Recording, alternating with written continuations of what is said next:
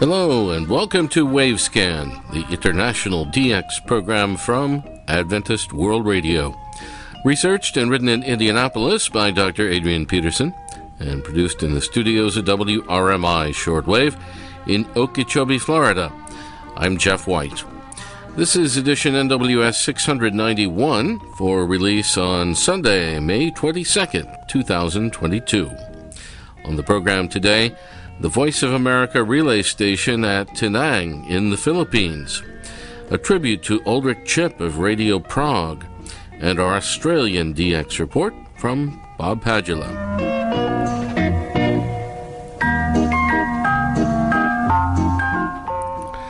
The first three VOA Voice of America relay stations in the Philippine Islands were installed consecutively as follows: in a country area near Manila, followed by Malolos, and then Poro. The fourth VOA relay station in this sequence in the Philippines is the large and powerful station that is located at Tinang, some 50 miles north of the national capital Manila, on the main island of Luzon. All aspects of construction for the new Tinang station were collectively identified as Project Bamboo. Here's more on that now from Ray Robinson at KVOH. Thanks, Jeff. In March 1965, VOA announced that work had begun at Tinang in the Philippines for a huge new shortwave station that was planned to contain 13 transmitters and 39 antenna systems. When fully operational, the new VOA Tinang would become the only VOA shortwave station in the Philippines, and thus the usage of Poro and Malolos would be discontinued. In the local Tagalog language, the name Barangay Tinang would indicate a small and probably unimportant village named in honour of a girl called Tina. In Tagalog, Tinang is a diminutive and friendly form of a girl's name, Tina, indicating affection and friendship. Preparatory work on the large and highly significant VOA property at Tinang in the Philippines, measuring approximately 3.5 square miles, began in 1966, and plans were laid for the preliminary arrival of a mobile shortwave station that was specially built in the United States for installation at Tinang. The station was built to use incoming commercial electrical power with on-site emergency generators that could also maintain some of the transmitters on air at a lower power level. That mobile VOA relay station was identified as Transportable 2, and it was assembled by the Gates Company in Quincy, Illinois, with 3 shortwave transmitters rated at 50 kilowatts each. Test broadcasts from Transportable 2 at Tinang began in May 1968, and the 3 units were taken into full service 6 months later, in November 1968. These 3 transmitters are identified in VOA terminology in their scheduling bulletins under the abbreviation PHX. In the meantime, preparations continued for the installation at Tinang of 10 high-powered 250 kilowatt transmitters, which were being built by the Hughes Aircraft Company in Los Angeles, California. The first of these new units was activated on May 4, 1969. Then 2 months later, on July 1, 1969, the first 3 of these mega transmitters were officially taken into regular service, and the usage of VOA Malolos was ended. The regular high-powered transmitters at Tinang are identified in VOA terminology as PHT. They were noted on air quite early in both New Zealand and Australia. 13 years later, in 1982, 2 additional transmitters at 250 kilowatts each from the Brown Boveri Company in Switzerland were installed at the Tinang VOA relay station. On June 9, 1991, the nearby volcanic Mount Pinatubo exploded, and it was described as the second largest volcanic upheaval for the entire century. The massive pyroclastic upheaval sent 10 billion tons of ash, debris and gas 28 miles high into the sky, the effects of which were felt worldwide. Volcanic ash deposits in the valleys around Pinatubo were more than 600 feet deep, and satellites tracked the ash cloud around the globe several times. Due to the horrendous effects from the super explosion from Mount Pinatubo, VOA Tinang had to be shut down temporarily. No commercial electricity was coming in, and they were unable to use their own generators due to the ash downfall. However, the shortwave service from VOA Poro was not affected, and neither was the shortwave programming from the prominent Christian gospel station FEBC, the Far Eastern Broadcasting Company.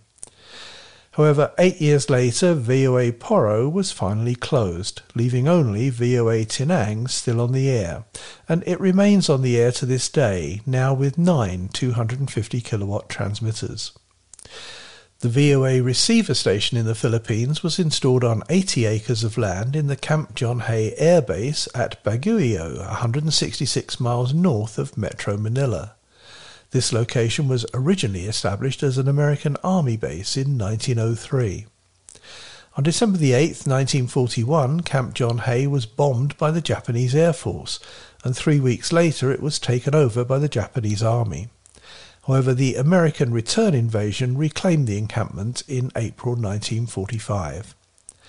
The VOA receiver station was installed at Camp John Hay in 1964 at what had formerly been a tourist location, and it had 4 receiving antennas. A total of 5 program circuits were available, allowing the simultaneous processing of 25 programs being relayed from the United States.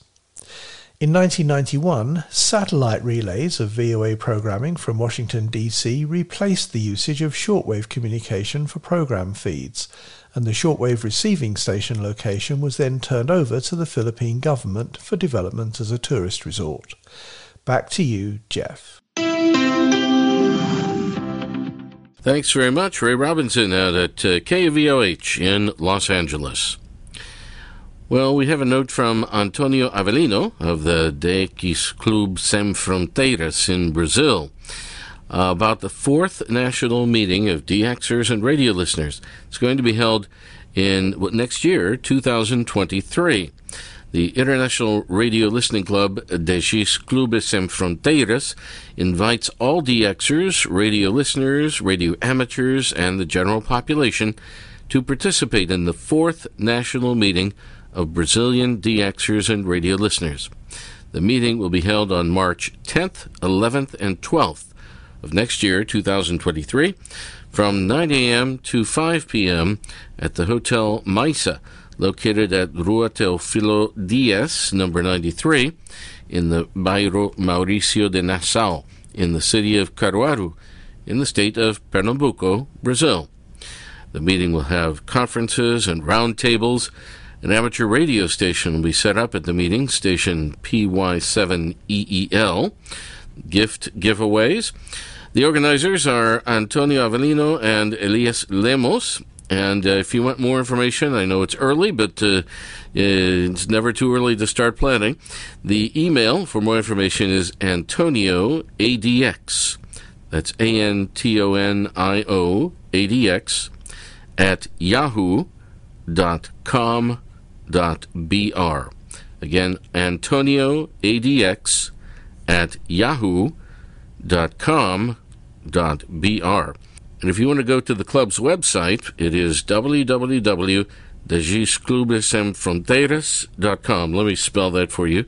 www.dxclubesemfronteiras.com.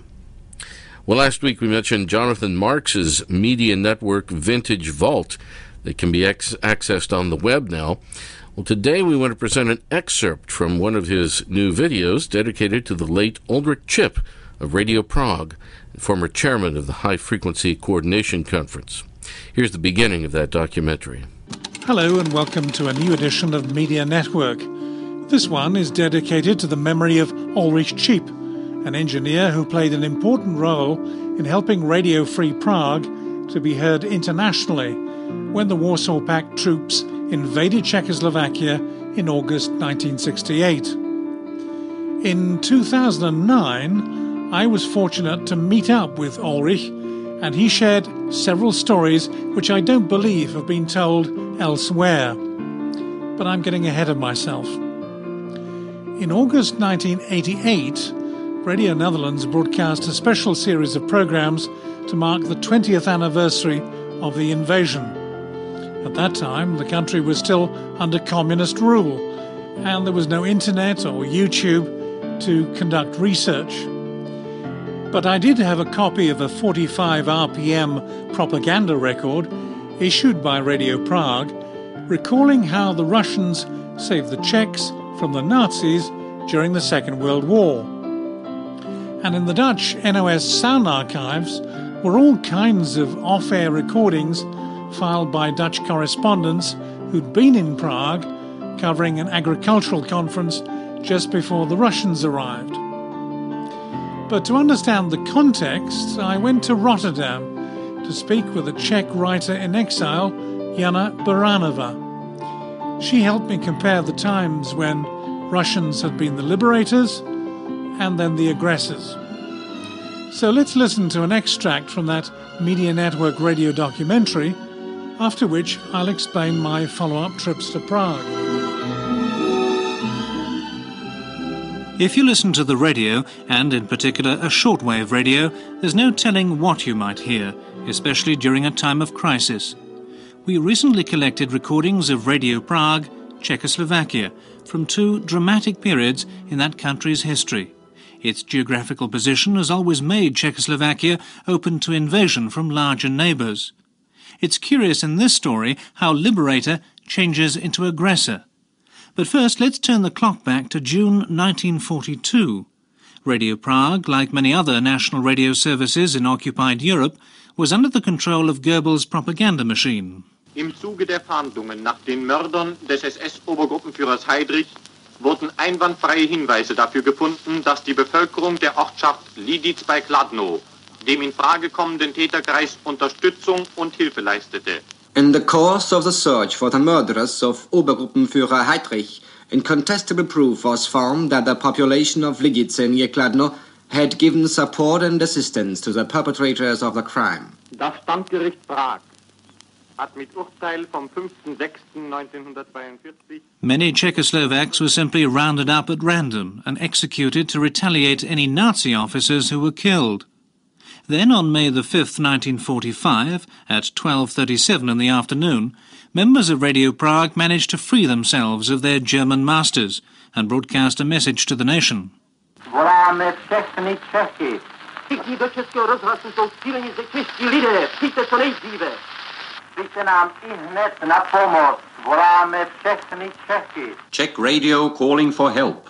We are calling all Czechs urgently to come to the aid of the radio station. People are dying here. The Germans are shooting us. That broadcast sparked off a nationwide revolt against the Germans. From the besieged radio station, the battle spread to the streets of Prague. Vytrvej! Vytrvej! Bráníme se krok za krokem a puškami hajme místa, odkud vám hovoříme. Hold out, cried the announcers at Radio Prague. They used a captured tank to prevent the Germans from cutting the studio cable to the transmitter site.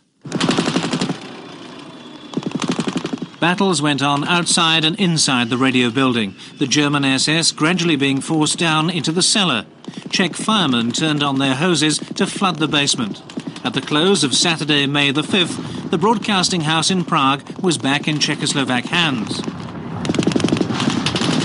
But the next day, the Germans started bombing the broadcasting house. The bombing run made the broadcasters move rapidly into the basement. From a makeshift studio in the cellar, an escaped Scottish prisoner of war helped broadcast a message in English to the west. Prague is in great danger. The Germans are attacking with tanks and planes. We are calling urgently our allies to help. Send immediately tanks and aircraft. Help us defend Prague. At present, we are broadcasting from the broadcasting station, and outside there is a battle raging. At 17:40 on the Sunday afternoon, a German Luftwaffe aerial raid succeeded in knocking out Broadcasting House in Prague. 80 minutes later, broadcasts resumed from a makeshift studio behind the altar at a nearby Protestant church. Technicians had been prepared for such an occasion, and transmissions resumed on 723 kHz medium wave. Broadcasts went out to the Soviet Red Army too. Praga! Praga говорит. Красная армия, слушайте нашу передачу. Германские войска. This is Prague calling the Red Army. Large numbers of German troops are attacking Prague with tanks and planes. The beginning of Jonathan Marks's documentary dedicated to the memory of Ulrich Chipp of Radio Prague. We'll have more of that documentary on a future edition of Wavescan. And if you want to see a lot of programs on the media network Vintage Vault, you can find it on the web at Jonathan Marks, I'll spell that in a moment, jonathanmarks.lib, as in burrow, syn.com. Jonathan Marks altogether, JONATHANMARKS.LIB, as in Bolivia, syn.com. Now it's over to Bob Padula in Melbourne.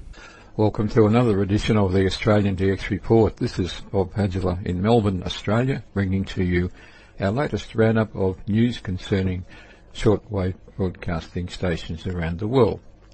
We include information concerning propagation reports, monitoring information, solar activity news, schedule information, and other items of interest to shortwave monitoring enthusiasts. A reminder that all times we give in these programs are in UTC, also known as GMT, and all frequencies are in kilohertz. Full detailed QSL cards are available for correct reception reports received for the Australian DX Report. The address will be given at the end of the program. So now, here is this week's news. First up this time we have some information concerning a possible boost to Australian shortwave broadcasting to Indo-Pacific. The Australian elections are happening later in May, and the Labor Party, currently in opposition, has indicated that it would be prepared to expand Australian broadcasting in both the Pacific and the broader Indo-Pacific, partly by boosting the ABC's international programming budget by more than 30 million Australian dollars over the next 4 years. This is an extract of the report which the ABC broadcast recently concerning the possible boost to Australian shortwave broadcasting. Labor would also explore potentially restoring Australian shortwave radio broadcasting to the Pacific under the plan. The Australian Labor Party has repeatedly criticised the ABC's decision to cut shortwave transmissions into Northern Australia and the Pacific in 2017, particularly after it was revealed a Chinese radio station had taken over some of the frequencies once used by the national broadcaster. Finally, Labor is foreshadowing an increase in maritime surveillance in the Pacific to help the region tackle illegal fishing and other transnational crime. So that's the story about the possible boost to Radio Australia, or the possible reintroduction of shortwave broadcasts from Radio Australia to the Indochina, Indonesian area, Pacific area, and Asia, and into outback Australia. And that was from the ABC News.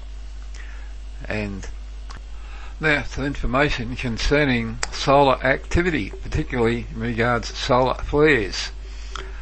Latest information is that the solar wind speed is expected to be at mildly elevated levels over the next few days due to coronal hole effects, with further enhancements due to the impending CME impact, which was due on late 29 April. Geomagnetic conditions are expected with a chance of G2 conditions. The aurora may be visible during the local night, that's 29 April, in southern Australia, particularly in Tasmania, and the southern regions of Victoria and Western Australia. High-frequency radio communications are expected to be normal to slightly enhanced, although there is the possibility of shortwave radio fade-outs.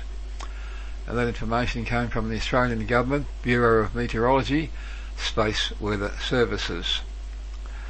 So there may be further blackouts. More information now concerning space weather. Earlier in April, that's this year, the Earth's magnetic field was supposed to be quiet.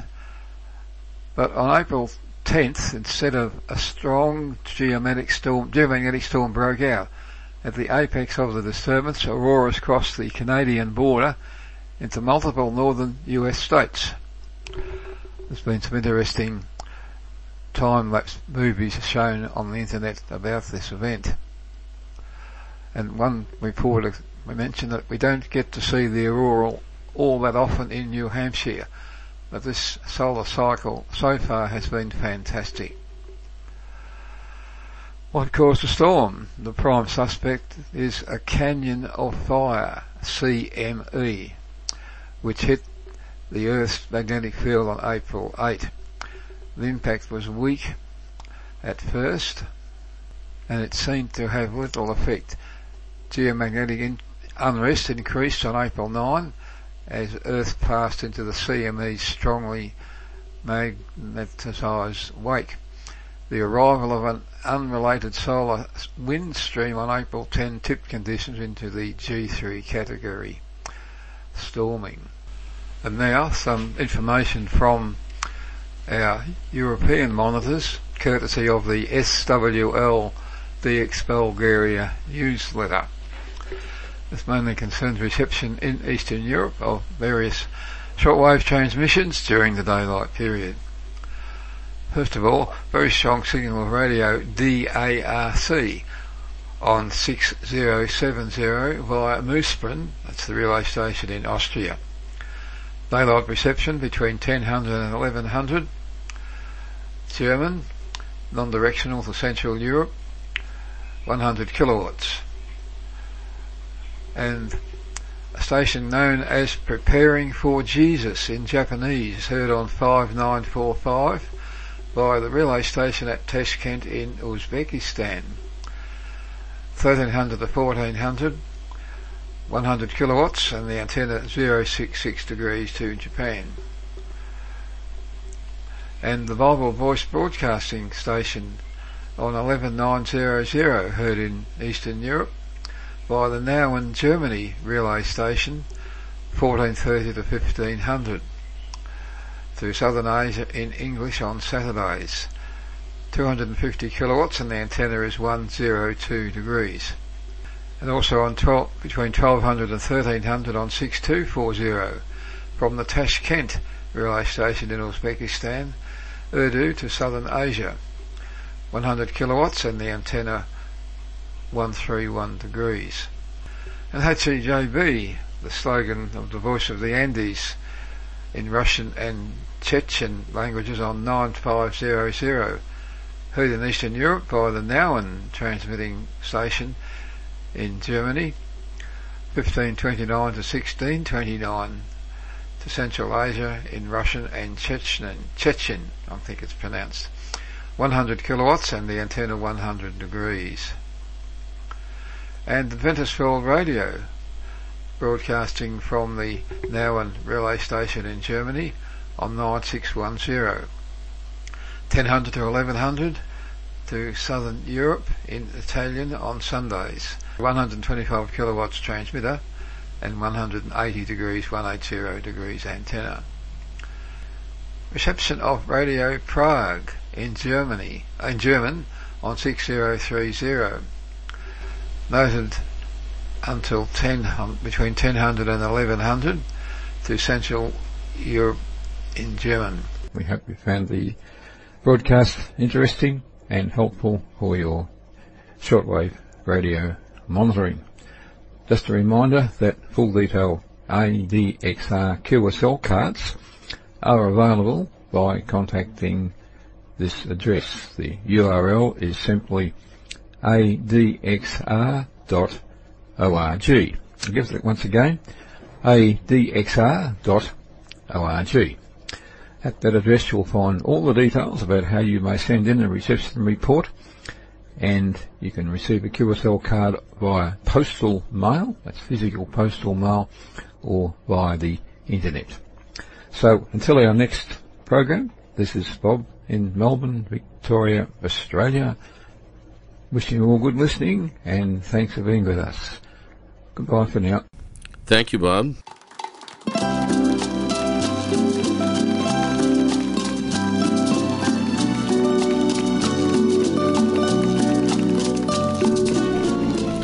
And we end Wavescan today with some music. I'm not sure we've ever featured this genre of music on the program before. It's the bolero, which is a romantic song from Latin America or Spain. And it was sent to us, this one was, by Larry Cohen, our listener in Utica, New York, who says, in case any of you have forgotten, this is what music really is. This is Carlos Cuevas from Mexico, and his bolero called Usted, or You.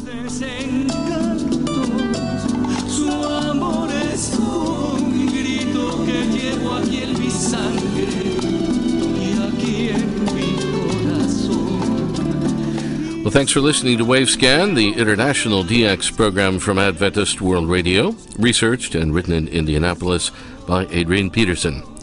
Next week, Cincinnati's famous medium wave station WLW celebrates 100 years, and our Indian DX report as well. Several QSL cards are available for this program. Send your AWR and KSDA reception reports to the AWR address in Thailand. Stand by for that. And also to the station your radio is tuned to, WRMI or WWCR or KVOH or Voice of Hope Africa, or to IRRS Italy, or to the AWR relay stations that carry Wavescan. Remember, too, you can send a reception report to the DX reporters when their segment is on the air. Here in the program, they will also verify with their own colorful QSL card. Return postage and an address label are always appreciated. The email address for AWR QSLs is qsl@awr.org.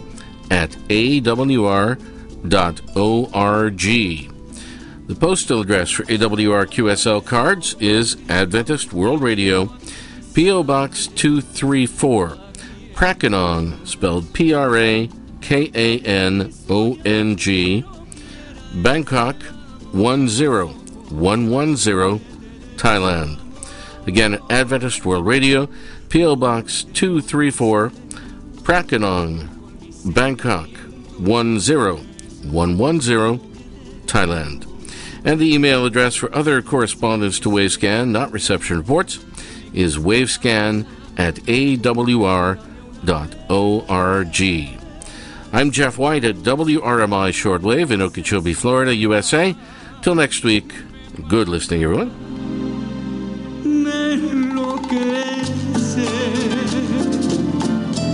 Ya está la vida dieta por vencer el miedo de besarla.